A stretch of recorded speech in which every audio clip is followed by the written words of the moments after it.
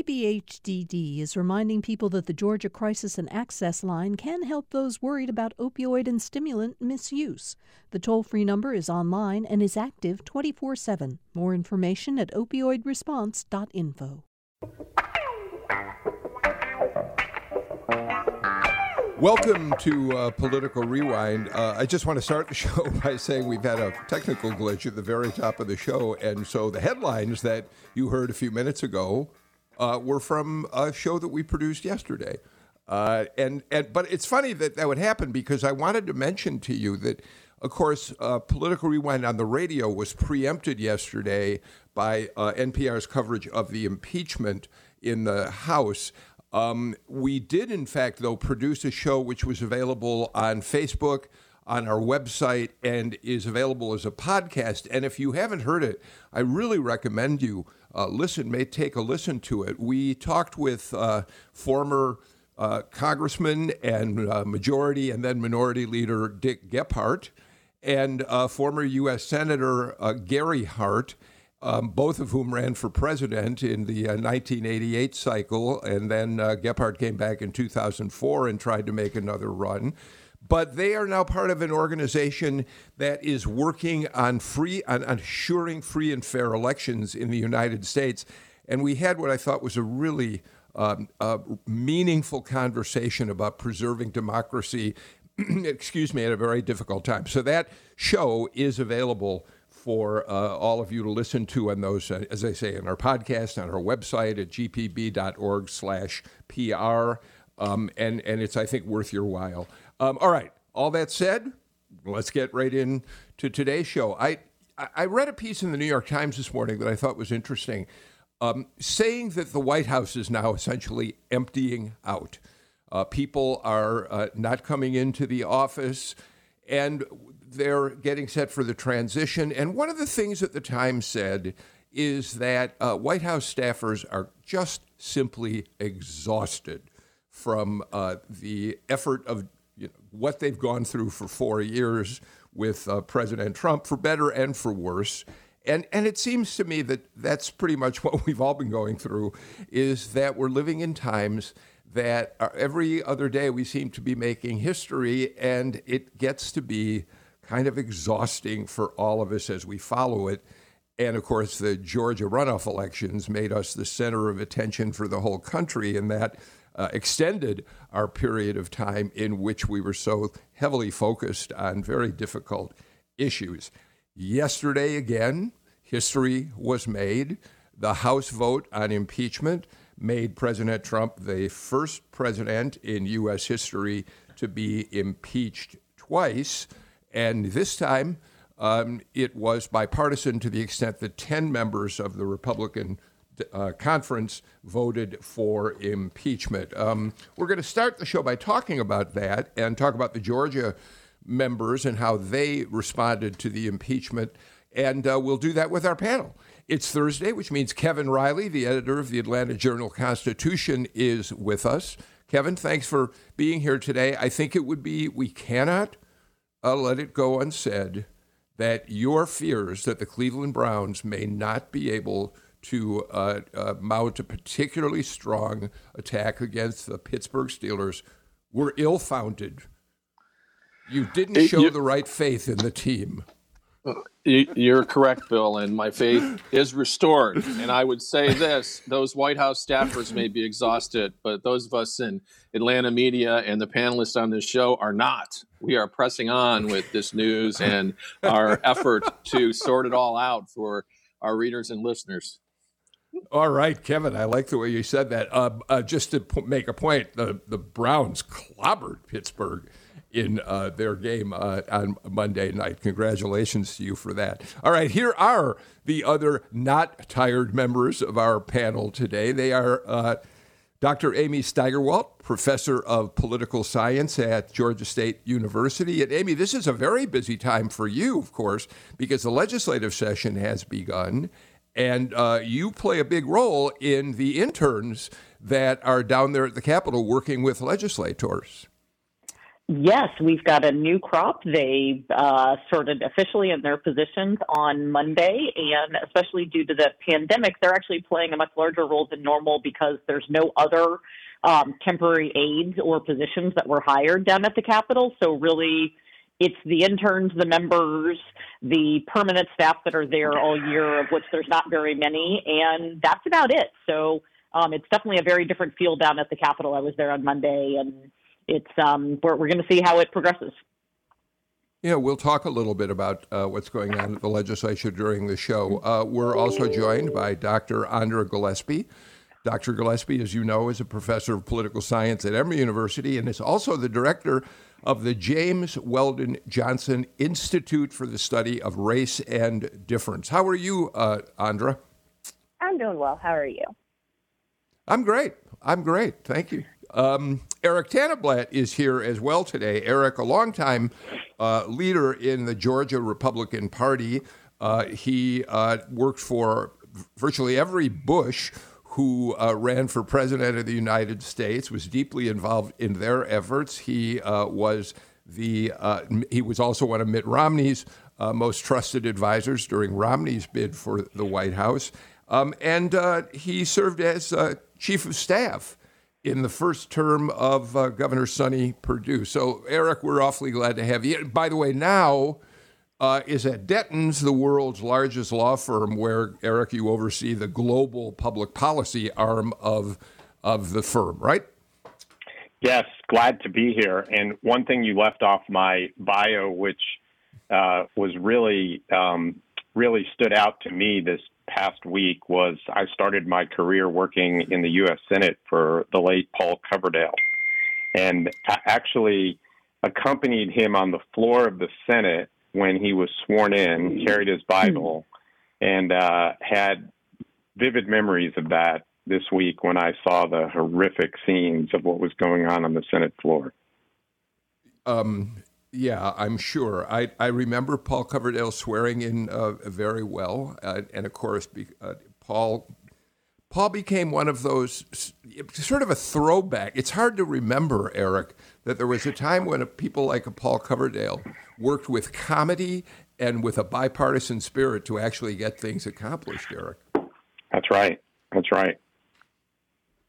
All right, let's talk about impeachment. I'd like to start, if I can, by playing a little sound of the Georgia delegation. And Kevin, I'm going to start this because I'm going to play two sound bites.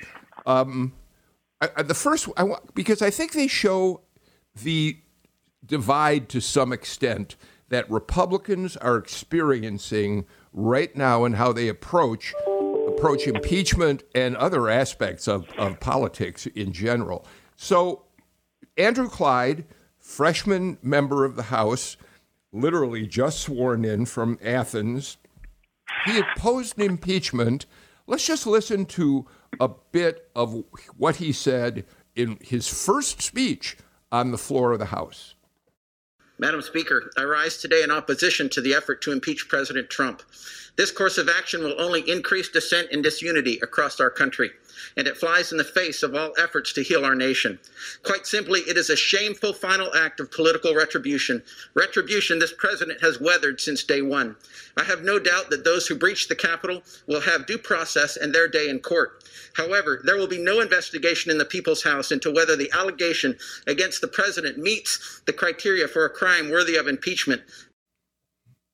So, Kevin, let's start with you and then go around. So Andrew Clyde represented a feeling that many Republicans in the House expressed yesterday, which was essentially this has been rushed.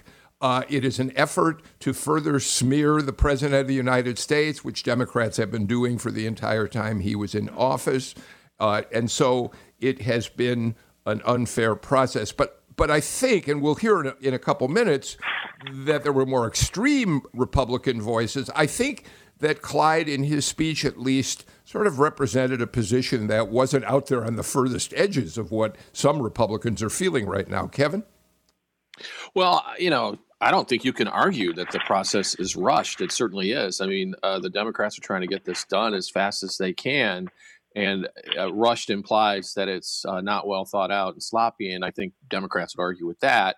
But I think the big question is how Americans will ultimately feel about it. Do they want to just say goodbye to Donald Trump, or do they want this to drag on? Amy, Andre, and Eric, I want you all to weigh in. Amy, Kevin points out that this process was rushed. Democrats would say because the attack on the Capitol was so egregious that it had to be dealt with quickly. Your thoughts? I think that's where sort of the fundamental tension comes in, that in many ways what we are dealing with is an interesting sort of void of leadership that we've seen. I mean, one of the things that has been most striking really following the attack on the 6th is how little we have heard from the normal people that we would have heard from leadership in Washington following it. There has not been, for example, press conferences by the White House. There hasn't been one by the FBI, DHS, right? All of these sort of normal things. And so I think in many ways that has left Congress to sort of fill that void and sort of show that we're taking this seriously and that there should be reactions. And so I think that's where a lot of people are coming from. And it is difficult because of how closely it's tied, that it is very political, yet it's also a comment about actions that were taken by individuals that link to political leaders, which make them sort of two different things. And so I think in that sense, there is this question of how do we react to it, and how do we also show that actions that people have taken, this would be the argument the Democrats would make, that actions that people have taken are held accountable. Because I think that's the other issue, is that we might say we want to move on, but the argument on the other side is how do we move on if by moving on that means those who committed egregious acts are allowed to sort of walk free? Yeah, I agree with Amy. I am tired of the connections to Russia. People are sort of holding it up like it's some sort of talisman that gets them out of anything that they want to get out of. And it's the equivalent of saying that, your kid almost died of the flu when they were 5 years old, but like that gets them out of getting in trouble when they wreck the car at 16. And I just think that this like sooner or later we have to stop this, and people are also hiding behind procedure. And so, it calls for unity when the president hasn't apologized for anything or expressed serious remorse and taken full responsibility are the equivalent of cutting off the top of a plant but letting the root structure still stay there so this can just re-emerge again, maybe not with him, but with some other form of office. And so, I think it would actually be dereliction of duty to not address the issue. And this isn't like the Russia investigation where you don't know what was happening behind the scenes and you need to subpoena a whole bunch of people. He made a speech. People walked down the street and broke into the Capitol, held y'all hostage for a little bit, right, because you had to stay in your office, and put up a lynching post so that they could try to kill the vice president. And I hope that would persuade him to turn around the election. We all saw it. You were there. You were witnesses to it, right? We should go through the steps and go through the process, but this doesn't need a long drawn out investigation. And I think they know that. Eric, how do you feel about this argument that some Republicans are making that this was an unfair process because of the way in which it was undertaken? Well, I feel sad about the whole situation. I feel sad that we have a president that's been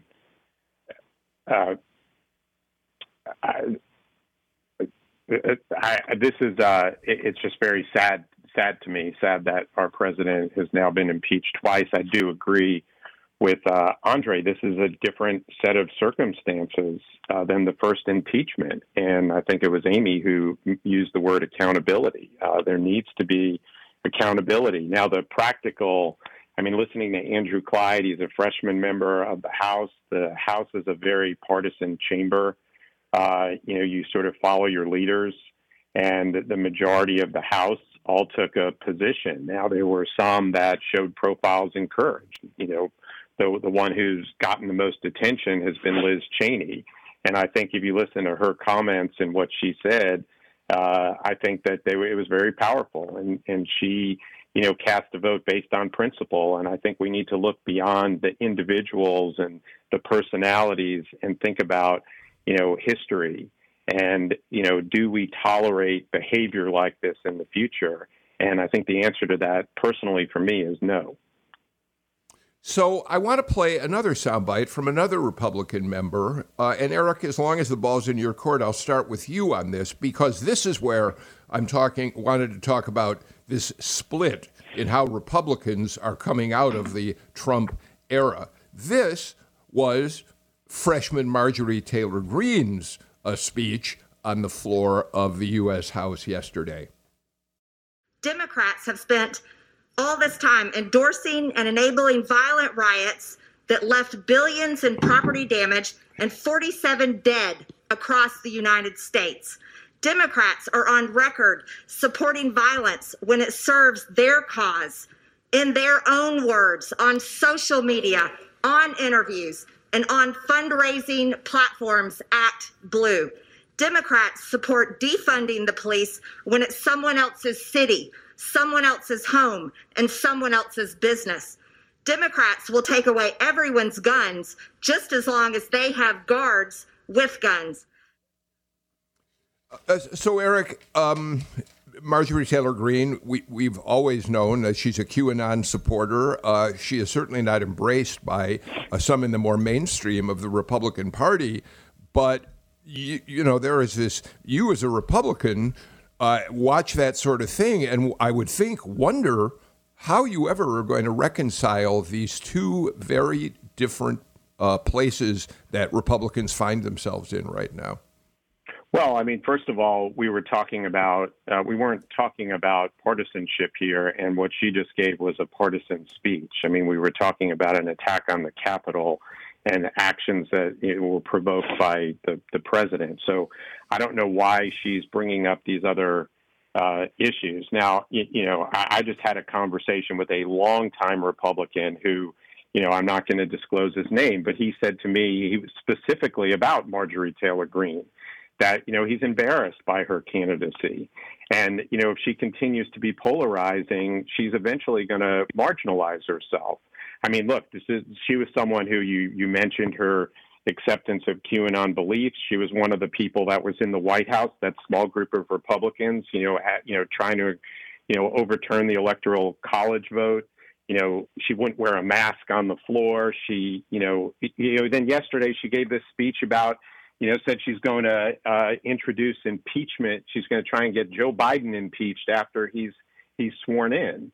And, this person who I talked to basically said, I mean, she's a joke. And while her constituents, may have been, fired up to vote for her, over time, what they're going to find is that she's going to be marginalized and she's not going to be able to, represent them well in the Congress. And, the voters are going to have to decide what to do about her.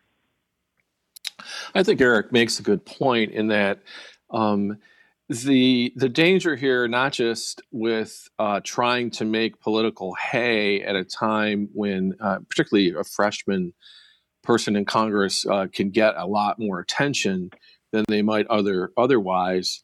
The other danger is just being on the wrong side of history. I don't know how else to put it. I mean, I cannot imagine that when history is written, that the folks who did and said some of the things during that, the initial debate about impeachment are going to be happy about how they're reflected. I mean, this is sad, as Eric points out, and it was a chance for people to stand up. And I do think history will be much kinder to Representative Cheney than it will be to Marjorie Taylor Greene. In addition to that, I think, it's just really important to combat the whataboutism. Representative Greene's comments were eloquent, but they were eloquently wrong. And, this whole idea of let's just rehash all the stuff this summer so I can get in every talking point from my campaign isn't appropriate. It's not an appropriate pivot to actually being a legislator and doing your constitutional duty. And moreover, right, first of all, if Black Lives Matter had stormed the Capitol in the way that these guys did last week, they would have been met with much deadlier force. Every Black person I've talked to saw that and was like, we'd have gotten shot if we had done it. The second thing is they didn't do it, right? I mean, if we're going to talk about armed insurrection, whether it's at the Capitol, whether it's trying to kidnap Gretchen Whitmer, those weren't Black Lives Matter people who were doing that, at all in any way, shape, or form. And to try to sort of create this false equivalency because it makes you feel better and it allows you to not deal with sort of the mess that Donald Trump did and that, no offense, she was complicit in, right, is just it's not acceptable. And part of being held accountable is being held accountable to not making speeches like that and being called on it when you do. So, Amy, all that said, the difference between an Andrew Clyde, maybe, and a Marjorie Taylor Greene in terms of what they said yesterday, nevertheless represents a very, very stark split in the Georgia Republican Party that, we know that the majority of Republicans across the country, and I assume if we had brand new Georgia polling, we'd see something similar, still are supportive of President Trump by wide margins. And yet the fights that we've watched go on between Brian Kemp and President Trump, between David Schaefer, the chairman of the party, and more mainstream Republicans who have not been willing to support the conspiracy theory that Trump actually won what was a rigged election in Georgia. I mean, this is something they're dealing with even now as they meet down at the state capitol to try to deal with. And it's very hard to see what the future of the Republican Party looks like as long as this internecine warfare is going on. They're definitely standing on a precipice. It's something that at least, at home, I know my husband's probably listening to this going, oh, God, I've heard this for years. But the Republican Party has for a while been a somewhat uncomfortable alliance between a set of groups who, at their core, have some real conflict, right? We've got fiscal conservatives, social conservatives, evangelicals, and then the Tea Party who sort of defy this but really bring with it a lot of kind of group threat, for kind of lack of a better term, and sort of backlashes to change in that. And so they have aligned themselves, right, to be able to gain political power and within voting because we're a winner-take-all system. But the problem is that many of their sort of core beliefs are really at tension. And I think we're really seeing that coming out, right? We're seeing it in the new determinations of Senate chairs down at the General Assembly, right? 3 of the people who signed on to a number of the letters calling into suggesting that there was malfeasance and fraud in the Georgia elections have been removed from their posts. The lieutenant governor has been one of the people out front saying, no, that's simply not true, and we need to move forward with that. I think we see it in the fact that the most sort of threatened Republican members of the General Assembly and really sort of going forward, even in Congress, are those that are representing Metro Atlanta, right? Those suburban voters who are saying, wait, this is not who we are. This is going too far and these sort of extreme things, right? We've got very different groups that we see sort of across the state. And part of that is going to have to be reckoned with, right? Is the party going forward going to reflect, for example, the policies that are put out by the lieutenant governor, right, saying that, no, the elections actually were done in this way. We should focus on things like reforming foster care. Or are they going to be the views that are put forth by Marjorie Taylor Greene, which are suggesting that we are still sort of in this existential fight for the good of the country? And so in many ways, yes, the answer to that may be violence and to kick out those that disagree, to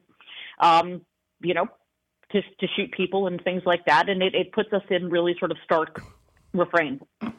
So, Eric, Amy mentioned exactly the specifics that I was going to talk about in terms of what's playing out at the state capitol right now. As she said, the lieutenant governor, who has maintained from the start that there was no fraud in the Georgia election, has stripped of the chairmanships people who supported the conspiracy theories in one way or another. So Brandon Beach, Matt Brass, Burt Jones all lose important chairmanships. In Brass's case, he loses the position of chair of the redistricting committee in the Senate. So that's a dramatic action, Eric. But there are certainly bound to be members of the legislature who will be very unhappy with Duncan about that. And I assume that's just going to exacerbate tensions down there. Well, first of all, actions have consequences. And, as we stated before, people need to be held accountable. Now, just on a technical, while Jeff Duncan, everyone's pointing to Jeff Duncan, there's a committee of the Senate leadership of which he's part of that makes those decisions. So it wasn't just an arbitrary decision by him. But those senators did take actions that were inappropriate. I mean, filing a lawsuit against the governor and the Secretary of State, you have to be held accountable. But let me take a step back a second, because while right now there's this division or what appears to be a big division in the Republican Party, this is not something that's never happened before. I mean, there are times that I can look back. I'm not that old, but I do remember in 1988 when Pat Robertson ran for president and brought in a whole new cadre of people into the Republican primary process, and these social conservatives that were Robertson supporters tried to take over the Georgia Republican Party. And I think you remember that, Bill. And what ended up happening, and I think it culminated with Paul Coverdale's election in 92, is that they assimilated into the party. And that ultimately led to the Republicans taking majority status in the state. So while things are really ugly right now and seems that there's splits and different factions, it will get sorted out. It's not going to happen without there being some controversy. But that's just part of our process, and we'll be stronger for it when it does get worked out.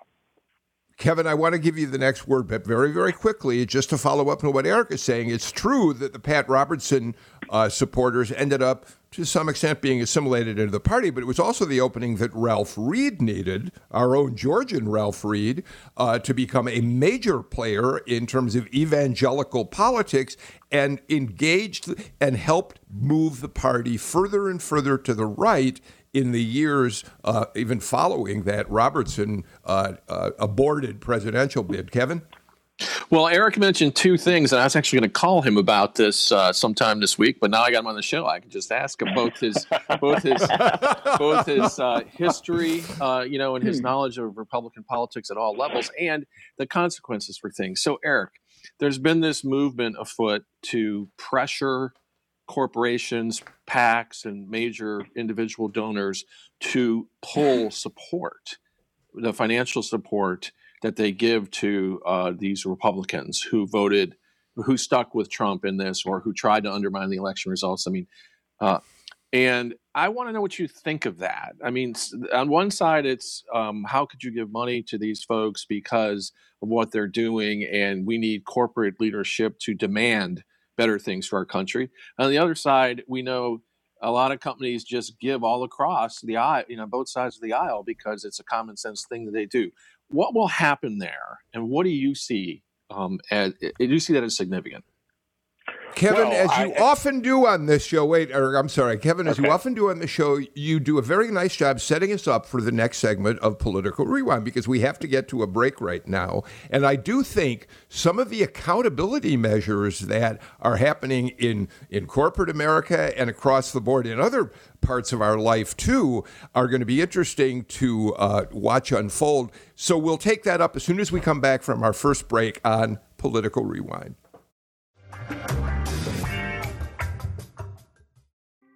Thanks for listening to Political Rewind. If you like this show, you'll also like Georgia Today.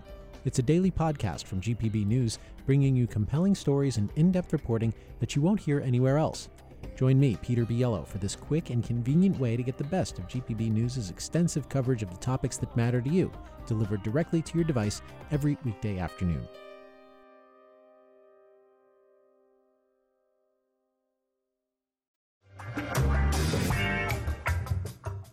Professors Andra Gillespie and Amy Steigerwald, Republican insider Eric Tannenblatt, and AJC editor Kevin Riley join us today as we went to the break.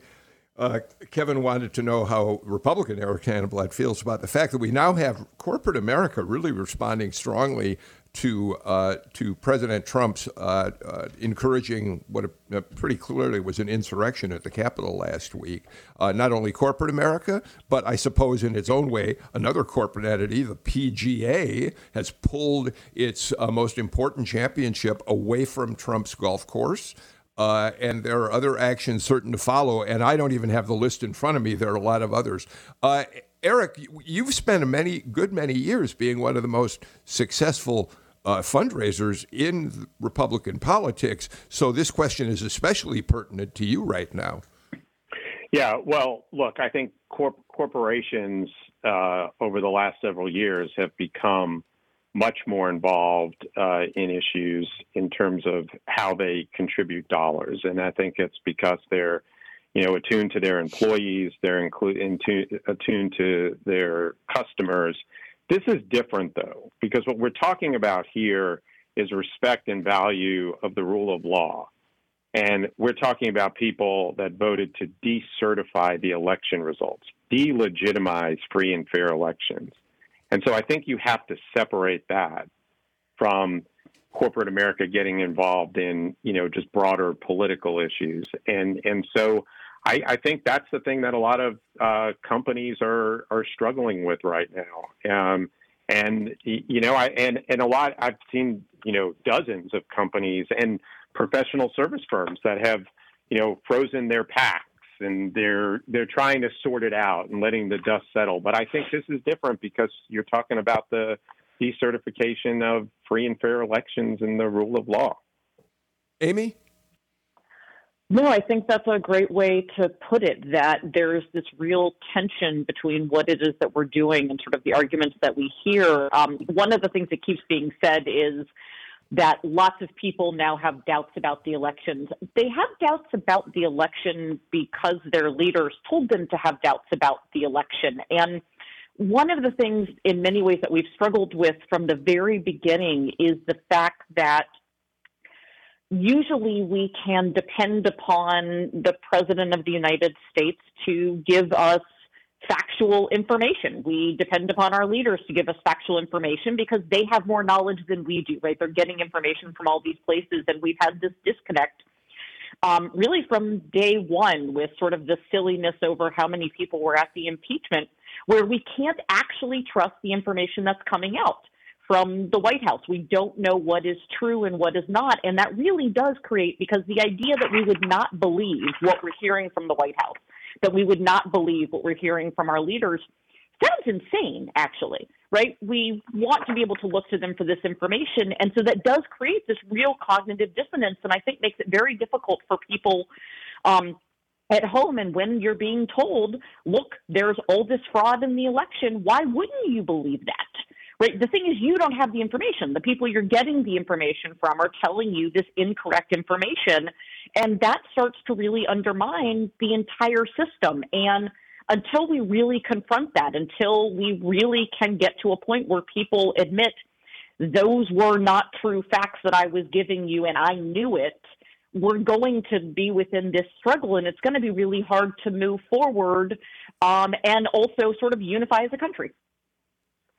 I agree with Amy, and I think the other thing is that what this is sort of the anti-elitist and anti-expertise underbelly of populism. There are some elites who are trying to wrap themselves in populist clothes, perhaps unsuccessfully, like Josh Hawley and Ted Cruz. But, I mean, really, this is a confrontation with people who just do not want to accept the fact that in certain areas or aspects of life, there are people who study this more, and so by virtue of their work and study, they may know a little bit more about this than, other things. So, don't trust your senator to, rewire your house, but, you should be able to trust them to, be able to parse the Constitution and tell you what the legislative process looks like. And now what we're seeing is that there are people who are coming in who sort of come in and think anybody can do this, and no, I don't have to study, and no, I don't have to pay attention to facts. And they haven't been checked on it enough. And so what I see are corporate entities, us trying to reassert that role by using the market to be able to do it. And I think it's an open question of how successful they're going to be. what could happen is that we're just going to see sort of the creation and expansion of the subaltern state, where groups that don't feel oppressed, whether that's legitimate or not, are just going to grow and create their own platforms and their own networks where they can still sort of like revel in whatever it is that they believe, whether or not it's true or not. And I think it's a question of whether or not that's going to be, whether or not that's going to be sustainable. So, for instance, if you're going to create new internet platforms for communication, do you need the Silicon Valley type, or do these people have the knowledge to be able to create and sustain and fund those platforms in their own community? So, I like Eric's optimism that things are going to sort themselves out, but I don't see in an era of polarization the same level of socialization where you can take a Marjorie Taylor Greene or Jim Jordan and sort of slowly be like, you can't act like that. And no, I'm serious. Like, you cannot act like that, and sanction you. I think it at best is going to take longer. And then at worst, we might have to accept that, that they may need to be challenged electorally and perhaps voted out of office if they're going to be recalcitrant. So I want to move on and talk a little bit more about state politics. But one point before I do, the Georgia delegation split, of course, completely along partisan lines on the impeachment vote yesterday. And I wanted to play those two Republican sound bites just because it shows us the different ways that Republicans are, the different paths they seem to be on. But of course, the Democrats in the delegation spoke in favor of the impeachment of the president, saying that he did, in fact, they believed, incite an insurrection. All right, Kevin, your newspaper got sort of this interesting informal scoop the other day when Greg Bluestein published an interview he did with Brian Kemp.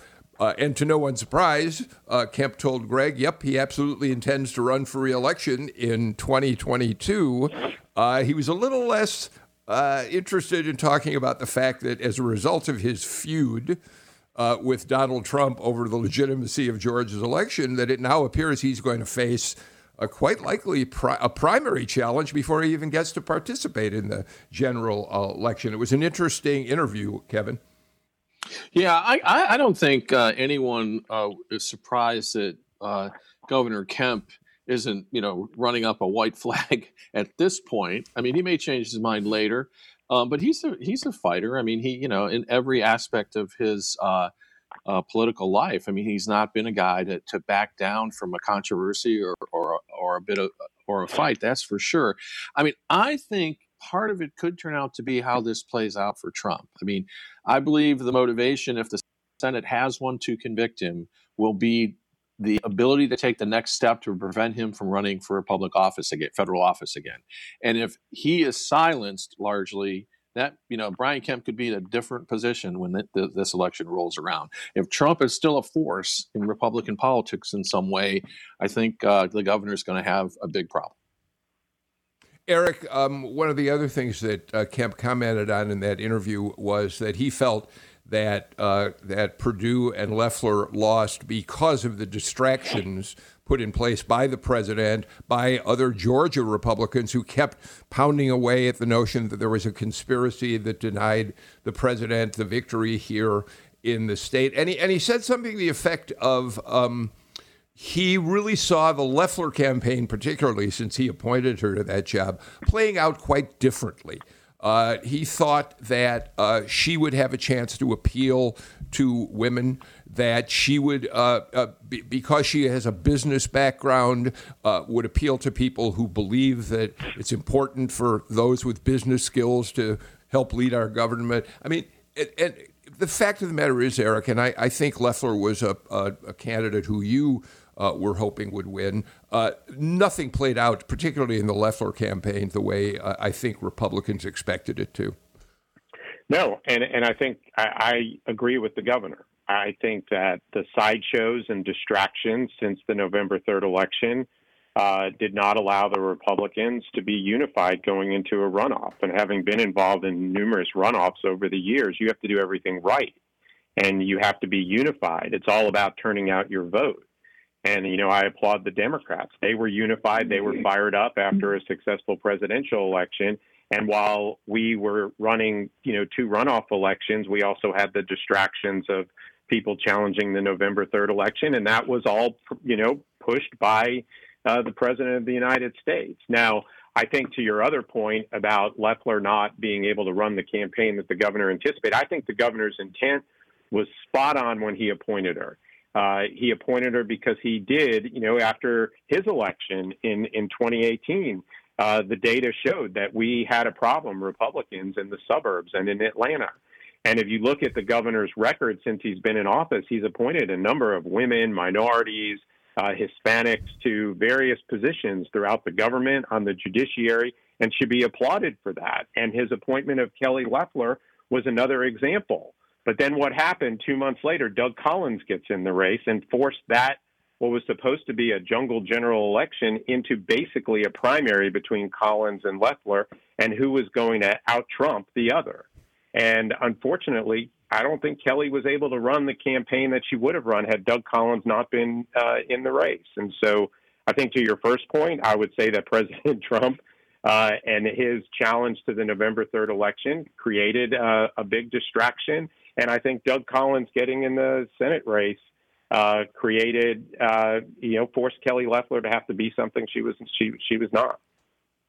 Andra, another thing that the governor said, and then let me get Amy to respond after you do. He said this, and this is a quote: "Most Georgians, even if they may disagree with me on an issue like the heartbeat bill, which virtually outlaws abortion in Georgia, they've been supportive of 90% of the other issues that we've taken on. That's why we've got to keep our eye on the ball. If we do that, we're going to be very successful in 2 years." So, I mean, the question is, the heartbeat bill is a big measure to say put to the side and talk about 90% of the other things. The coronavirus campaign has not been going particularly well here. The feuding among Republicans has been harmful to Governor Kemp. But specifically, when you hear him say they support me on 90% of the issues, what do you think when you hear that? Well, I think he's making a very partisan statement. So I think he means 90% of Republicans. I mean, he's obviously not talking about Democrats there. And I think that that's telling, right? So some of the sympathy that, Governor Kemp may have received from Democrats because he was bullied by Donald Trump, is episodic. And so that's not going to translate into crossover votes for him. Certainly not, in the primary, and definitely not in the general election. And so I think he does have to be on guard for that. I mean, I think his fate is tied to, inversely to, how much pull Donald Trump has in the state and whether or not Doug Collins can give himself any distance from President Trump. I do expect a challenge, but, I think there are people who will not forget abortion, but I think that there are fewer people who are going to forget how he's handled COVID-19. And his approval numbers don't suggest that, 90% of the state agrees with him on stuff. I think Andra is exactly right. And I think it actually goes back to the point that Eric was making, but because I agree that Doug Collins getting in the race definitely pushed Kelly Loeffler to run even harder to the right than she was. But what I was struck by, even when she was introduced at the very beginning, now granted, there was, in fact, concerted pressure that Doug Collins should be the appointment by the president, but when she was introduced, she was also still introduced not with sort of a broad view towards trying to really appeal to people in the suburbs and know that issue. Instead, she was introduced that she would be a strong supporter of banning abortion. It was introduced on sort of very conservative social issues and without kind of a broad appeal going there. And I think that that's sort of a similar thing when it comes to the statement that's there of where is it going to go, right? To what degree, right? Going into sort of if we go back 18 months, Governor Kemp had, in fact, high public approval ratings across the state. The issue is that we have not seen that continue. Some of it has to do with the handling of the coronavirus and the fact that there is a belief that some of it was handled in a very partisan way, with sort of an ignoring of sort of what was coming out from public health authorities. Some of it has to do with the fights we've seen. HB 481 is not an insignificant part of that, of where that approach is. And I think it's, again, trying to struggle with that of how do we mesh all of these different things together, right? How much attention should the social conservative issues get, as opposed to fiscal conservatism or limiting government, and how does that mesh together in a way that can make an argument that is a bit broader, because I think that is one of the real issues that the Republican Party is facing. All right, Amy Steigerwald gets the last word in this segment. We got to take a break. We'll be right back with more.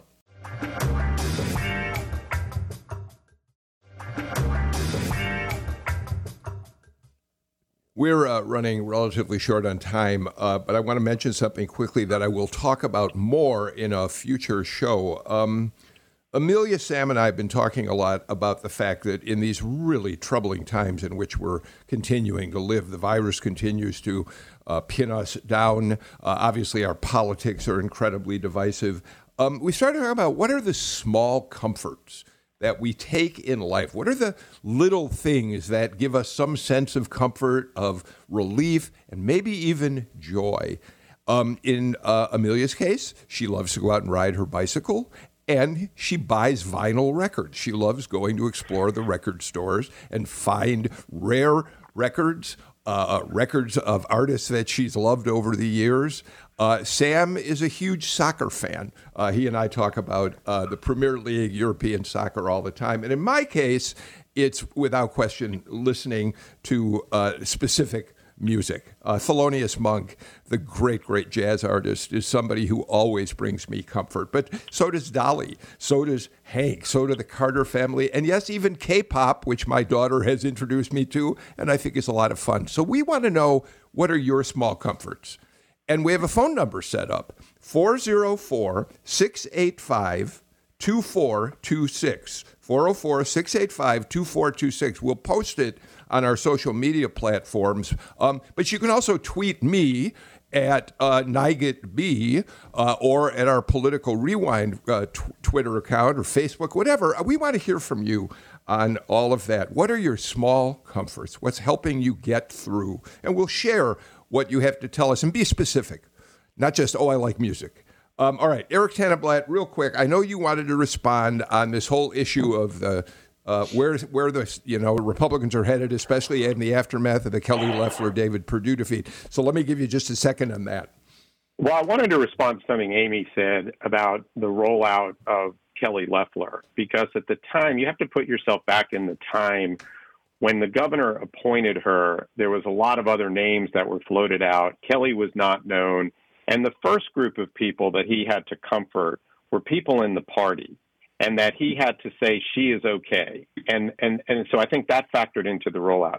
The other thing I wanted to say, too, is that we have a lot of time before the governor's election. I know it's 2 years away, but a lot is going to happen between now and then. And right now we're in the midst of a legislative session. There's going to be a lot of people, legislators, that are going to want certain pieces of legislation. They're going to want to forge alliances with the governor. The COVID crisis, we're struggling with this just like every other state is struggling with it. And some will even say that some of the policies of the governor have actually allowed our economy to grow better than it has in other states. Speaking of the economy, the fiscal health of the state is better than I think people projected that it was going to be. And so there's plenty of time. And in terms of the Republican Party, in May, the Republicans are going to have a convention and elect a new Republican Party state chairman. And I think that's going to really be fun to watch unfold. Right, right. And so I think that's where you're going to start to see, where the party's going. All right.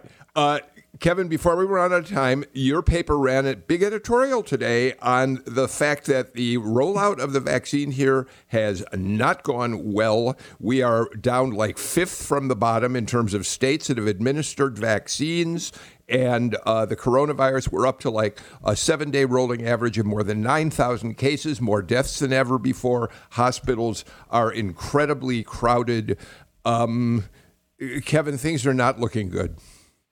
Right. I don't think they are. And one of the things the editorial mentions is that, there are many states having problems. I would love to see the legislature, and I think a lot of people would love to see the legislature take on Georgia's public health infrastructure.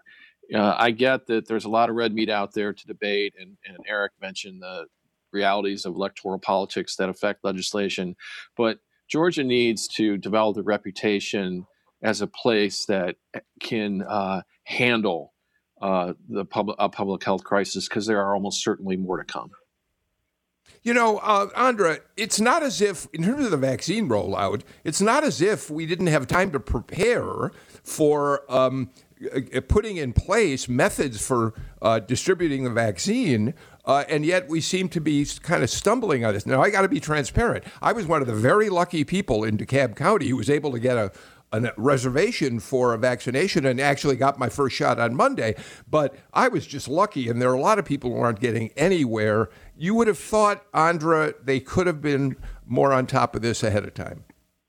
Yeah, I mean, you would always hope that people would rely on logistical expertise and people who understand process. Unfortunately, this wasn't modeled at the top. So at the federal level, when they, are holding back vaccines and when they aren't letting experts do their job, and when they're not letting people and they're not hiring people to be in these positions, this is what happens on the back end of it. So the idea of really lean government isn't always the best idea, and we see this in cases like this. All right. You've got the last word on the show today, Andra Gillespie, because we are just completely out of time. Thank you all for being here. Amy Steigerwalt, Eric Tannenblatt, Andra Gillespie, and Kevin Riley, my partner on the Thursday show. Kevin, good luck with the Browns in the next round of the playoffs. To all of you out there who are listening today, we always appreciate your being with us. Think about your small comforts and call and leave a message on the phone number that I gave you a few minutes ago, or whatever, tweet, Facebook, any way you want to do it. Until I see you tomorrow, I'm Bill Nigut. Take care, stay healthy, wear a mask, and please do everything you can to avoid the further spread of this awful virus. I'll see you all tomorrow.